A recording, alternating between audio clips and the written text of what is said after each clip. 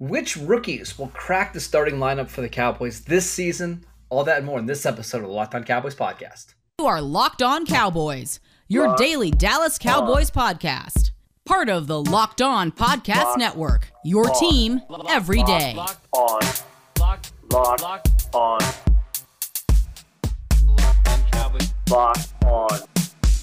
Cowboys.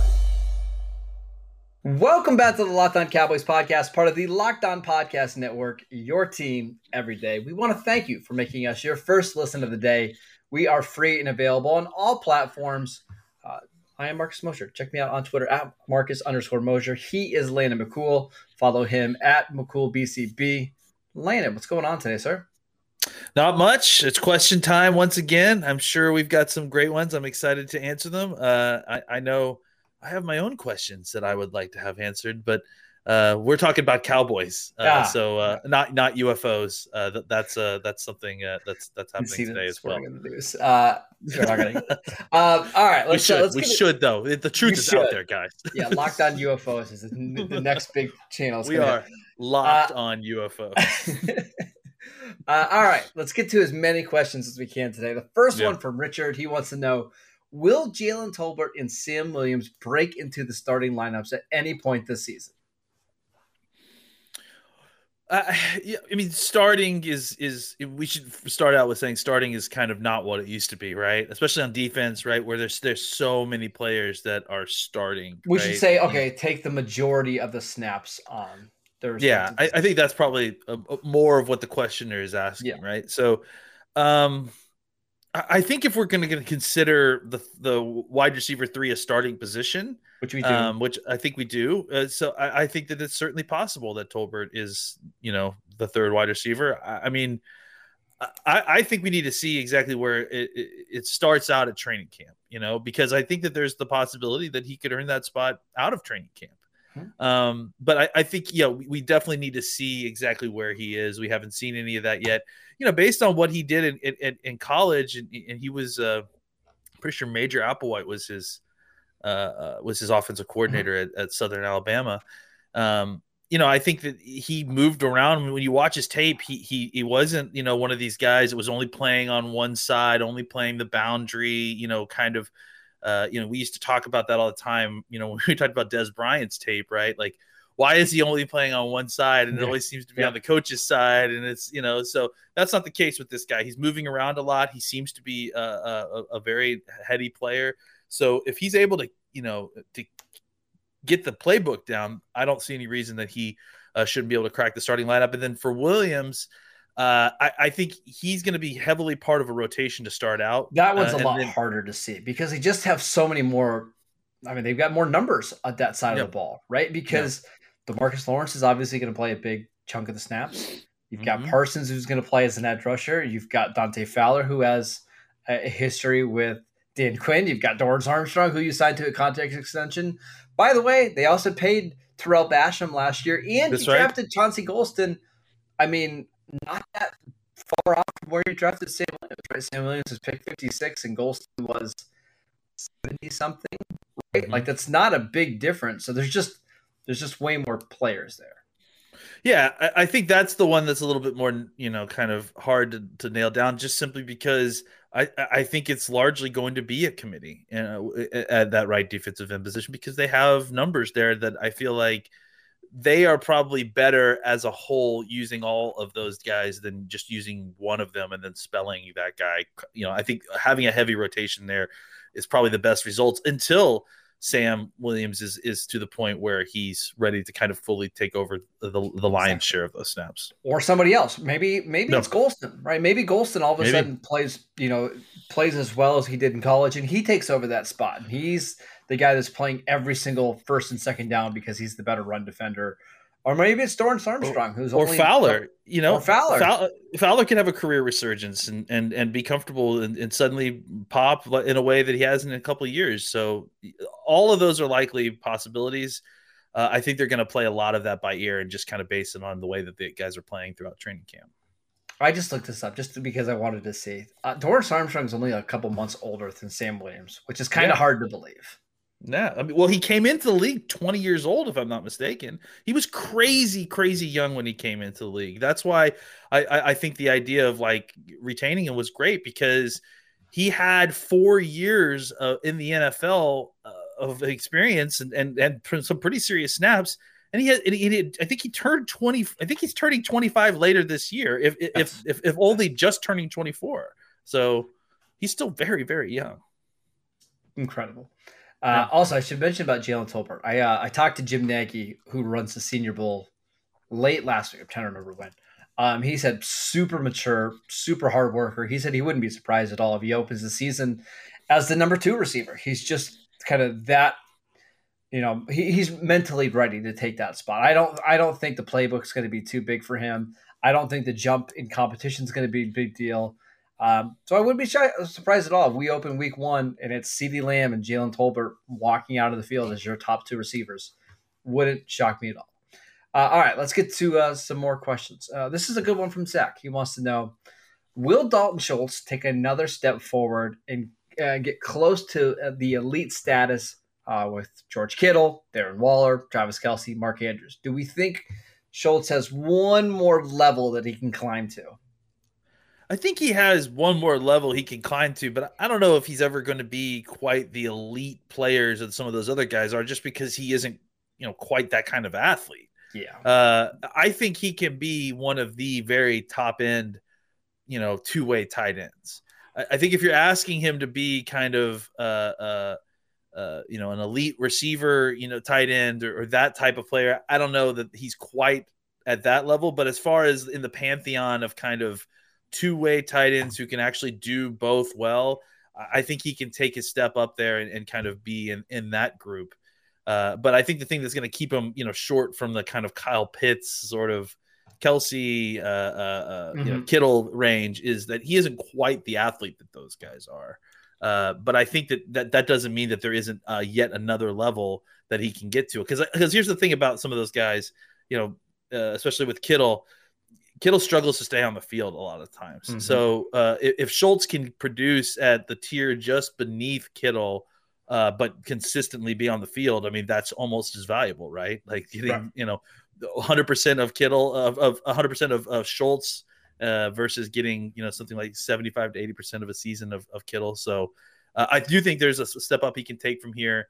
I don't know that he's ever going to reach the kind of, S tier tight ends that exist in the NFL today. Yeah, I would agree. I think there's a chance he could become, and it's hard because I think his production's already better than this, but like a Dennis Pitta, when Dennis Pitta was at the peak of his powers with Baltimore, right? Just a really good two-way tight end where you can leave him on the field all the time and you feel really good about him as a run blocker, you feel good about him as a receiver.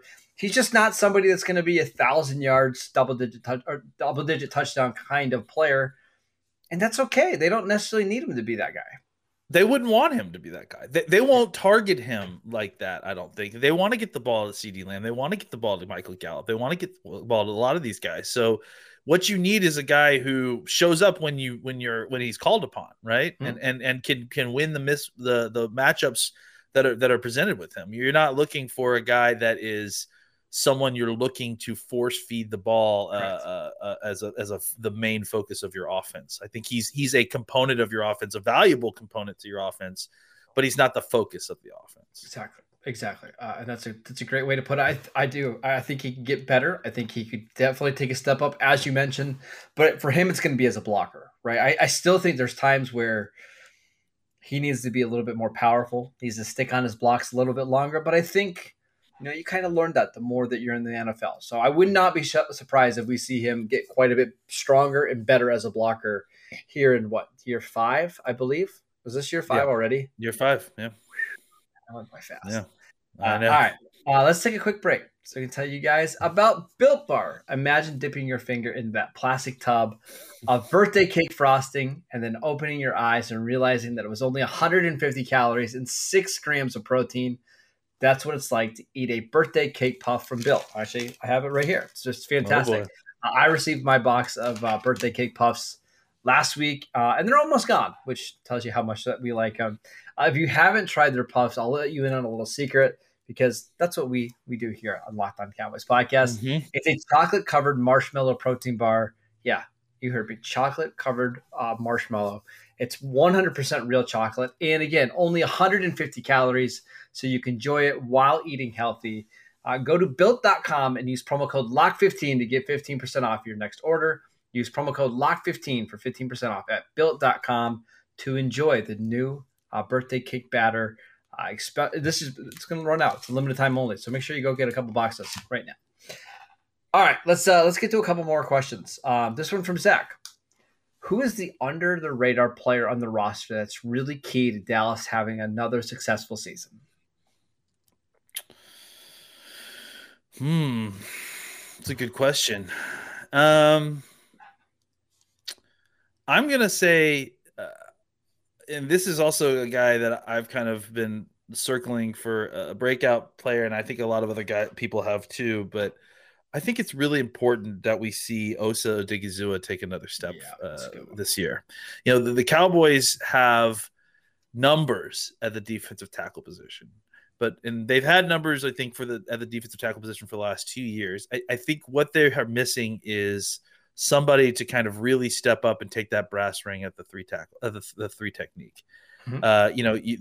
There was hope for Gallimore, who had a really strong training camp. He got injured early, missed some time, came back, wasn't quite up to the speed that we were used to, but had some good snaps there. I still think Gallimore is a guy that can be a huge breakout candidate as well. But I think in the interim last season, what we saw was a surprisingly quick ascension from Osa Odighizuwa. He was able to use those long arms, use his ability to use leverage, use his explosiveness, and show that he has something there as a three technique, not just as a weirdly undersized one technique who can still do the job, right? So I think if he can develop some more of his hand usage, he could really be a weapon that showed you something at different points last year, kind of got overworked early. And frankly, I mean, if we look back, did yeoman's work. I mean, if you're looking at a rookie defensive tackle with all the injuries that the Cowboys sustained at the position, Osa did incredible work for a guy that it was overachieving for a rookie that really had a steep learning curve coming into the NFL. I anticipate him turning that kind of trial by fire situation, much like Terrence Steele, right? Mm-hmm. That kind of trial by fire situation into good experience and kind of help using that to propel himself forward and taking a very big step next year. And I think it's important that he does for the Cowboys because they need interior pass rush. Yeah, that's a really good one, because I think you're right. Like, if they can get somebody that separates themselves from that defensive tackle group, now we're talking about the defense being really good. I'll give you one, and I'm not even sure this player's on the roster yet. It's the kicker, right? The Cowboys had so many kicking problems last year with Greg Zuerlein. They decided to move on. They're going to play in a bunch of close games this year. Like they didn't last year, and they got kind of lucky, but they lost almost every close game because of the kicker, right? They lost in week 1 because Greg Zuerlein couldn't make a kick. The playoff game, I don't remember if Greg Zuerlein missed one there, but obviously that had to be in the back of their mind. So if the Cowboys can get a kicker to come in and just be competent, they don't have to drill every 60-yard field goal, but just make the extra points, make the layups that are there, that could be a big addition. And we saw it last year, like throughout the playoffs, like these teams that have really good, reliable kickers. Like look at the Bengals. How many extra games did they win just because they knew if they could get it to the final 5 minutes, their kicker was going to make whatever field goal attempt they had. So that's one. If the Cowboys can get somebody to break out there, I honestly think that could make them go from a 9-8 team to a 12-5 team. Like just something as simple as that. Yeah, I mean, I think they like this kid that from Texas Tech that they got in their undrafted class. I mean, enough so that they, I think, cut one of the other kickers that they had in the roster. Yeah. So I think they clearly have some people in mind. It's going to be a competition. Kicker is such a difficult position to get excited about because as soon as you like somebody, they're going to turn bad. But it's so important, though. I just watched the last year of the playoffs, and it's like that. It sounds weird, but I look at the head coach, the quarterback, and the kicker combo. If you have all three of those, you're going to win a bunch of games, right? I've seen it happen with Baltimore, with Harbaugh and Justin Tucker. They win almost every close game because when it ultimately matters, the kicker makes every kick. If the Cowboys can get something, again, not Justin Tucker, it's not something, nothing like that, but something close to that, it's a team that could easily win 12, 13 games this year. Certainly is a chance. I know you hate talking about kickers. I know. No, it's the reason I hate it is not because I hate kickers or they hate the kicking game. That's not it at all. It's just that it's so random. It's just so like the kicker position, you're good and then you're not. And then it's almost like that quick. So it feels like kind of constantly trying to chase talent at the position. It almost doesn't work because you spend a lot of time trying to find that talent and then you believe in it, and it's really difficult to kind of parse when it's time to cut bait, when it's time to trust a guy that he'll get through it. It's just a very tough position to evaluate because there's no consistency, and the ones who do have consistency are the Hall of Famers. There's like 2 of them in the league. Is it harder to find a great kicker than a great quarterback? I would say yes, right? No, I think it's actually easier. But the problem is that when you have a great quarterback, he stays a great quarterback. Yeah, they're more consistent year to year. Yeah, you could find a great kicker on the trash pile. The problem is the next game he'll be a terrible kicker. So I think finding the consistency long term to do what Dan did for years, what Tucker is doing, like those guys like. Even Mason Crosby, it's like these guys are rare. They're hard to find, and I think that you can really get into a situation where you're chasing the dragon there, and it's worse than quarterback in some situations because a lot of times the quarterback will show you who you are, who he is early. The kicker is going to show you one version of himself, kick great for 3 games, and then suddenly, get something. Well, I'll give you a perfect example. Daniel Carlson, who the Vikings drafted in the 4th round. His first game, he missed 4 kicks.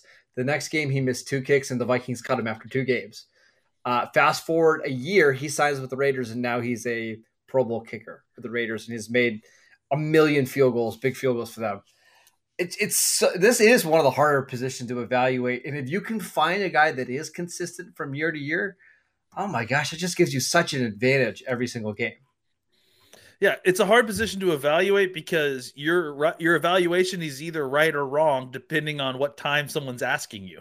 It's like it's just kind of crazy. Ebbs and flows no matter what. It's so I think I have a hard time criticizing any kicker strategy because it's like throw anything at the wall. Who knows? Honestly. Yeah. All right. Next question from Chris, and I really like this one. Which position groups, if any, have gotten better since the end of last season? Are there any free agents that can bump a group up? So let's just answer that first question.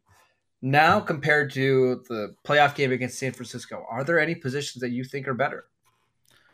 Yeah. I mean, look, I think the thing that Cowboys fans are struggling with is that the most improvement your team is likely to get from one season to the other is not because you signed a free agent, a top end free agent, or made a trade. I mean, those things can obviously increase your team in kind of very quick ways. But the most improvement your team is going to get is how well your young players improve from season to season. And the Cowboys are filled with young players. I'm pretty sure a list just came out with like top 25 players under 25. And the Cowboys had 3. PFF. Yep. The Cowboys had 3 of them. The Cowboys had 3 of them. So like the Cowboys have a very young team that did very well last year.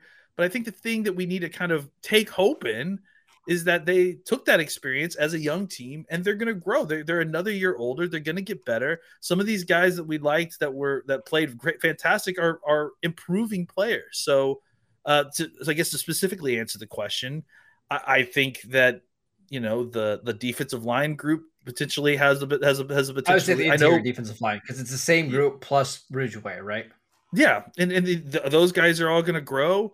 I think that there's the potential for the defensive line, the offensive line to get better. I mean, maybe not immediately because they take a step back, losing Connor Williams' experience, losing La'el Collins, but these are young players who are going to grow into those spots. and there's a potential for that spot to get better. I think the quarterback position got better because Dak is a year away from the injury, a year more experienced. I think the linebacker. I'd say tight end's another one because you didn't have Blake Jarwin at all last year. So what have you got? You got Dalton Schultz, who's a year older. You've got Sean McEwen in year 3. You've brought back Jeremy Sprinkle, and you drafted Jake Ferguson. As much as I'm not maybe the biggest Jake Ferguson fan, he's better than who were the other guys? Ian Bunting they had on the practice squad last year. Sean McEwen. Whoa, hold on. Don't be talking about tight end one that way. But yeah, that's definitely a position that I could see being a lot better, right? Because you just have so many young guys, and you didn't really lose anybody of note.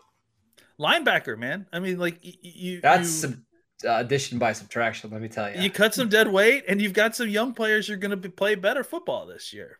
So I think a lot of these position groups, in fact, I would say most of these position groups probably improved or are on their way to improve from last year.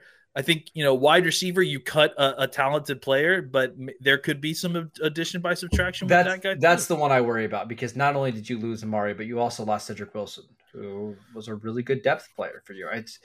I wouldn't be shocked if a year from now we feel really good about the receivers.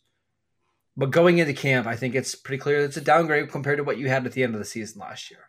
I wouldn't be surprised if the wide receiver group as a whole is not as talented as it was last year, but the offense is more efficient than it was last year.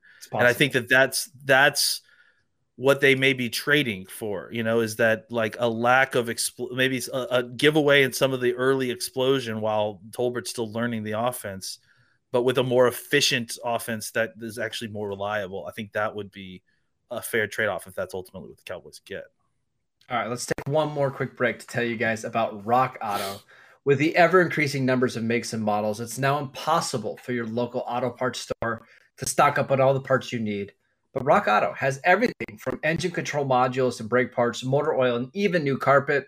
Whether it's for your classic or your daily driver, get everything you need in a few easy clicks delivered directly to your door. Best of all, prices at rockauto.com are always reliably low. So go to rockauto.com right now and see all the parts available for your car or truck. Right, Locked On in the How Did You Hear About Us box, so they know that we sent you. Amazing selection, reliably low prices, all the parts your car will ever need. Visit rockauto.com today.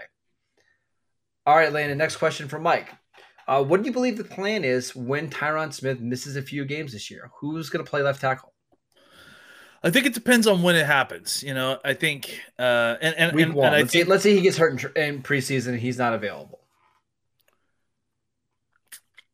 Then I think that we'll have to see how training camp goes. I mean, honestly, because I think that all of it is going to obviously the idea is that I think they'll have a short-term solution at tackle for the immediate early part of the season. And maybe that's a vet that they sign as a kind of a third tackle. They check to see where they are with Let's Go. I mean, I would feel kind of a little nervous about that. Yeah. They'll see where Ball is. Maybe the solution there early is to see if Steele can play left tackle while somebody else plays right tackle. I have to imagine that all of that is going to be determined in training camp. I think they need to get in there and see where those guys are and determine if they need to bring in at least a temporary swing tackle. They would love for Ball to win that swing tackle job. I mean, sure. That's clear, right? Like that's the ideal situation is have him win the swing tackle job. That way, if Tyron gets hurt, you don't have to move Terrence Steele. You don't have to, move multiple guys. Is that realistic? We'll see. But I think that's the plan. I think their long-term plan is for Tyler Smith to be the backup left tackle. Yes. And the idea is that if you have to swing Tyler out to Tyron's spot, you've got a couple different guys you like at guard that you can plug in there at left guard. Maybe more than you like who your fit 6 offensive lineman tackle is, right? So I think it really depends on what training camp looks like. How Tyler Smith looks in training camp when he does play tackle, how the other tackles on the roster look, and what's available on the street, versus that. I think all of those, I think what we'll see is that they probably won't sign a veteran tackle early. They'll see what they've got in these guys a little bit. If they feel like they need to, even if they feel like these guys are good and they're close, they may still want to sign a veteran swing tackle as insurance, but they won't do it early because they don't want that guy getting hurt in training camp. And they want all those guys to get those reps to see what they've got before they kind of invest in and having to pay an extra money for a veteran swing tackle. Makes perfect sense. All right, last question. This one from at Lego_Lord Vader. I like it. I think he might be joking. Maybe he's just trying to see what I think here. But he wants to know, why do people think that Anthony Brown is a good player? He played good football last year. I don't know. That's a pretty good answer, right? Yeah. I mean, look. I mean, we can say what you want. I mean, we were very much Anthony Brown. Yep. Anthony Brown. Sorry. I don't know what's the word I'm looking for. Detractors, coming into the season last year. We were very nervous about the idea that Brown, I keep saying Ball, that Brown was gonna have that spot, and that we were all pushing for Joseph to kind of go and take that spot. And I think we all circled it as a problem area for the Cowboys. Mm-hmm. I think it's hard to go through that all of last year and look at Anthony Brown as a problem on this defense. In fact, I would say he was one of the best players on this defense last year. I don't know if that's going to happen again this year. Who knows? Regression is a thing, especially on defense. But I mean, I was clearly proven wrong. We've seen Anthony Brown play good football before when he's healthy.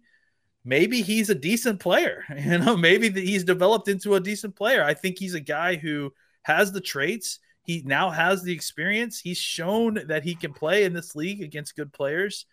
So I think it's maybe time to kind of accept that maybe Anthony Brown could be a better than average cornerback in this league. I mean, there's also a couple of things playing it. He's had 2 years that have been below average, and then he's had 2 years that have been well above average. And I'll go into the stats in a second. But when it comes to cornerbacks, if you're not shutting down a receiver, or you don't get double-digit interceptions every year, people think you're bad, right? That's just kind of the nature of the position. Byron Jones gave up like 300 yards one season and didn't have an interception, and Cowboy fans hated him for it, right? Like, he was the opposite. Like, he was the opposite of Trevon Diggs, was not giving up any yards, but just didn't get any interceptions, and people hated it. I also think there's this – we have so many great stats out there now and so many ways to find great stats, but the context is missing all the time. For example, I saw a stat yesterday. I posted the top 8 cornerbacks in the NFC East. You can agree with me, you can disagree with me, whatever. And all these people were replying, but Anthony Brown gave up 836 yards last year. How is he a good cornerback? Compare that to other cornerbacks in the league, and it's not even close. Well, let's dive into this a little bit more. He had 122 targets against him last year, which is an insane amount. And his passer rating allowed was 78.4. The NFL average passer rating last year was 90.8. So when quarterbacks were targeting him, they were having below average success. He gave up 5 touchdowns, had 3 interceptions. He had 2 touchdowns. Like, if that's your number 2 cornerback and you're giving up a 55 or 53% completion percentage, that's really, really good. I can't stress that enough, how impressive that is.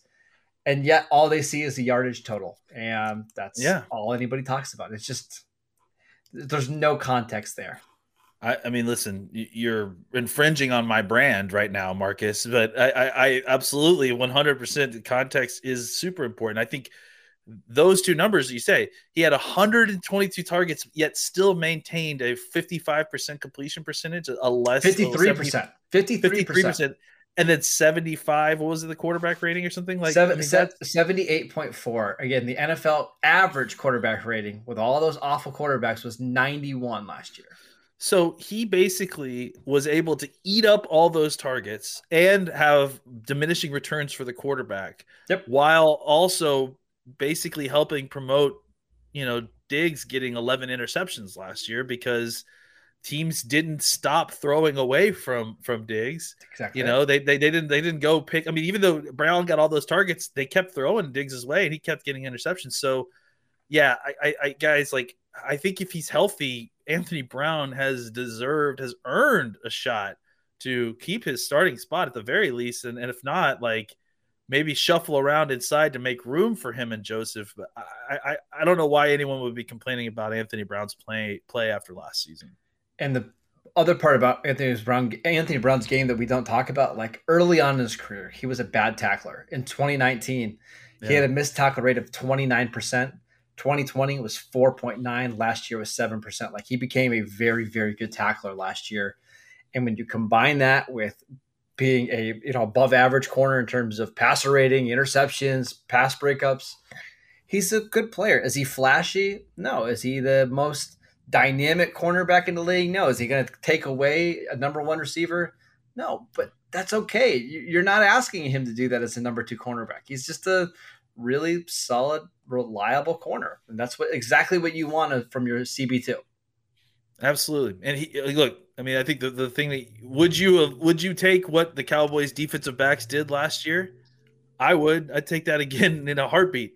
Anthony Brown was one of the starters in that group last year, and much like offensive line, the measure of your defensive back is not about any one individual player. It's about how the collective plays. He's a huge part of that, and I think collectively the Cowboys had a really good season on the defensive back last year. Anthony Brown, good. That's the way we're just going to end the podcast. So, all right, that is it for today's show. Thank you guys for tuning in. We'll be back tomorrow. We got another special episode for you guys later in the week with Locked On Bucks. We're going to be talking about the Week 1 game already. I know it seems soon, but we're not that far away. It should be a lot of fun. Make sure you're downloading the podcast wherever you get your podcasts, Google Podcasts, Apple Podcasts.